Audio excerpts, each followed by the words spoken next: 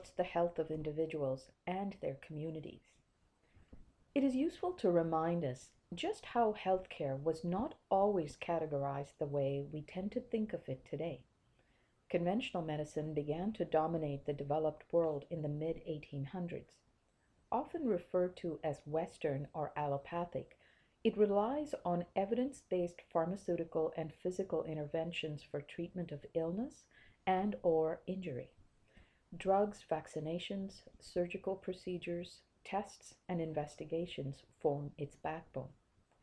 Allopathic healthcare is set up to diagnose problems when they happen, while the more widespread dis-ease affecting each and every one of us lies elsewhere.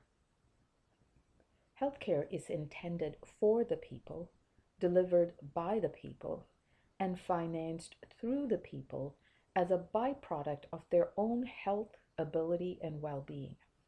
Health and education are two sectors that are intended to inspire, prepare, and holistically nourish the humans that are the cogs of the engine that sustains society as we recognize it.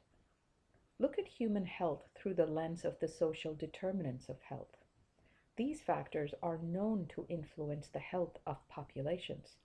They include income and social status, social support networks, education, employment and working conditions, social environments, physical environments, personal health practices and coping skills, healthy child development, gender, and culture.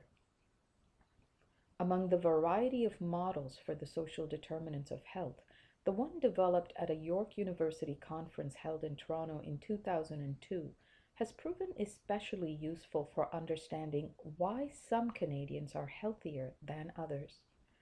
The 14 social determinants of health in this model are Aboriginal status, gender, disability, housing, early life income and income distribution, education, race, employment and working conditions, social exclusion, food insecurity, social safety net, health services, unemployment, and job security.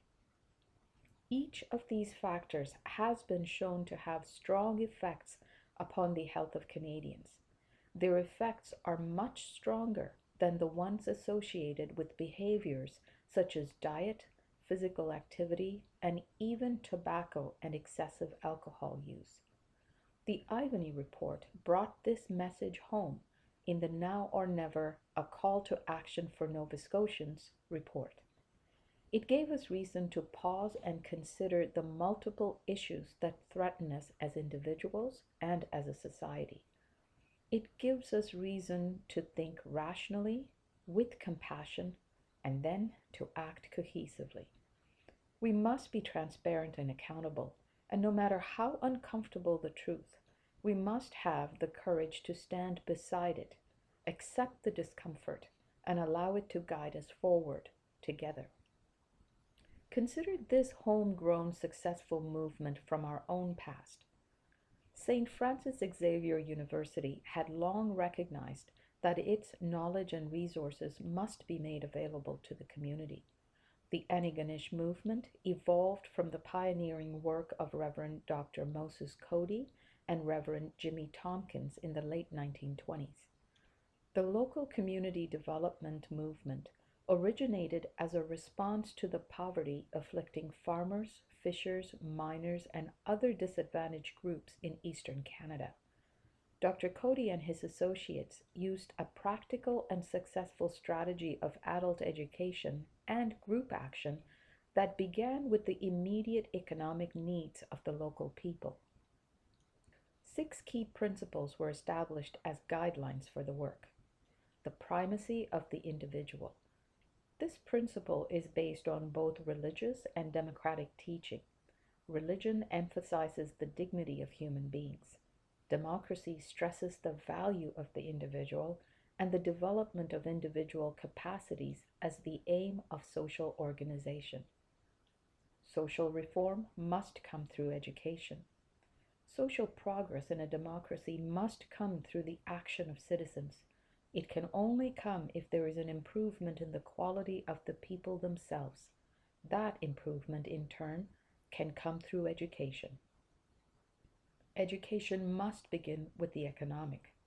In the first place, people are most keenly interested in all concerned with economic needs, and it is good technique to suit the educational effort to the most intimate interests of the individual or group. Moreover, economic reform is the most immediate necessity because the economic problems of the world are the most pressing. Education must be through group action. Group action is natural because people are social beings. Not only are people commonly organized into groups, but their problems are usually group problems. Any effective adult education program, therefore, must fit into this basic group organization of society. Group action is essential to success under modern conditions. You cannot get results in business or civic affairs without organization. Effective social reform involves fundamental changes in social and economic institutions. It is necessary to face the fact that real reform will necessitate strong measures of change that may prove unpopular in certain quarters. The ultimate objective of the movement is a full and abundant life for everyone in the community. Economic cooperation is the first step, but only the first, towards a society that will permit every individual to develop to the utmost limit of her or his capacities. To quote Dr. Cody, human energy must be unleashed by the universal dissemination of ideas. In this column, I've referenced the following works: Joanna McNeil, Dalhousie Medicine Class of 2016, Alternative Healthcare Practices, How to Make Alternative Care Become Complementary Care Through Collaborative Care. Best Practice section of the Public Health Agency of Canada website. The CanadianFacts.org, Social Determinants of Health. Social Determinants of Health, A Canadian Perspective from the Toronto Canadian Scholars Press. And the Philosophic Principles of the Antigonish Movement from their website.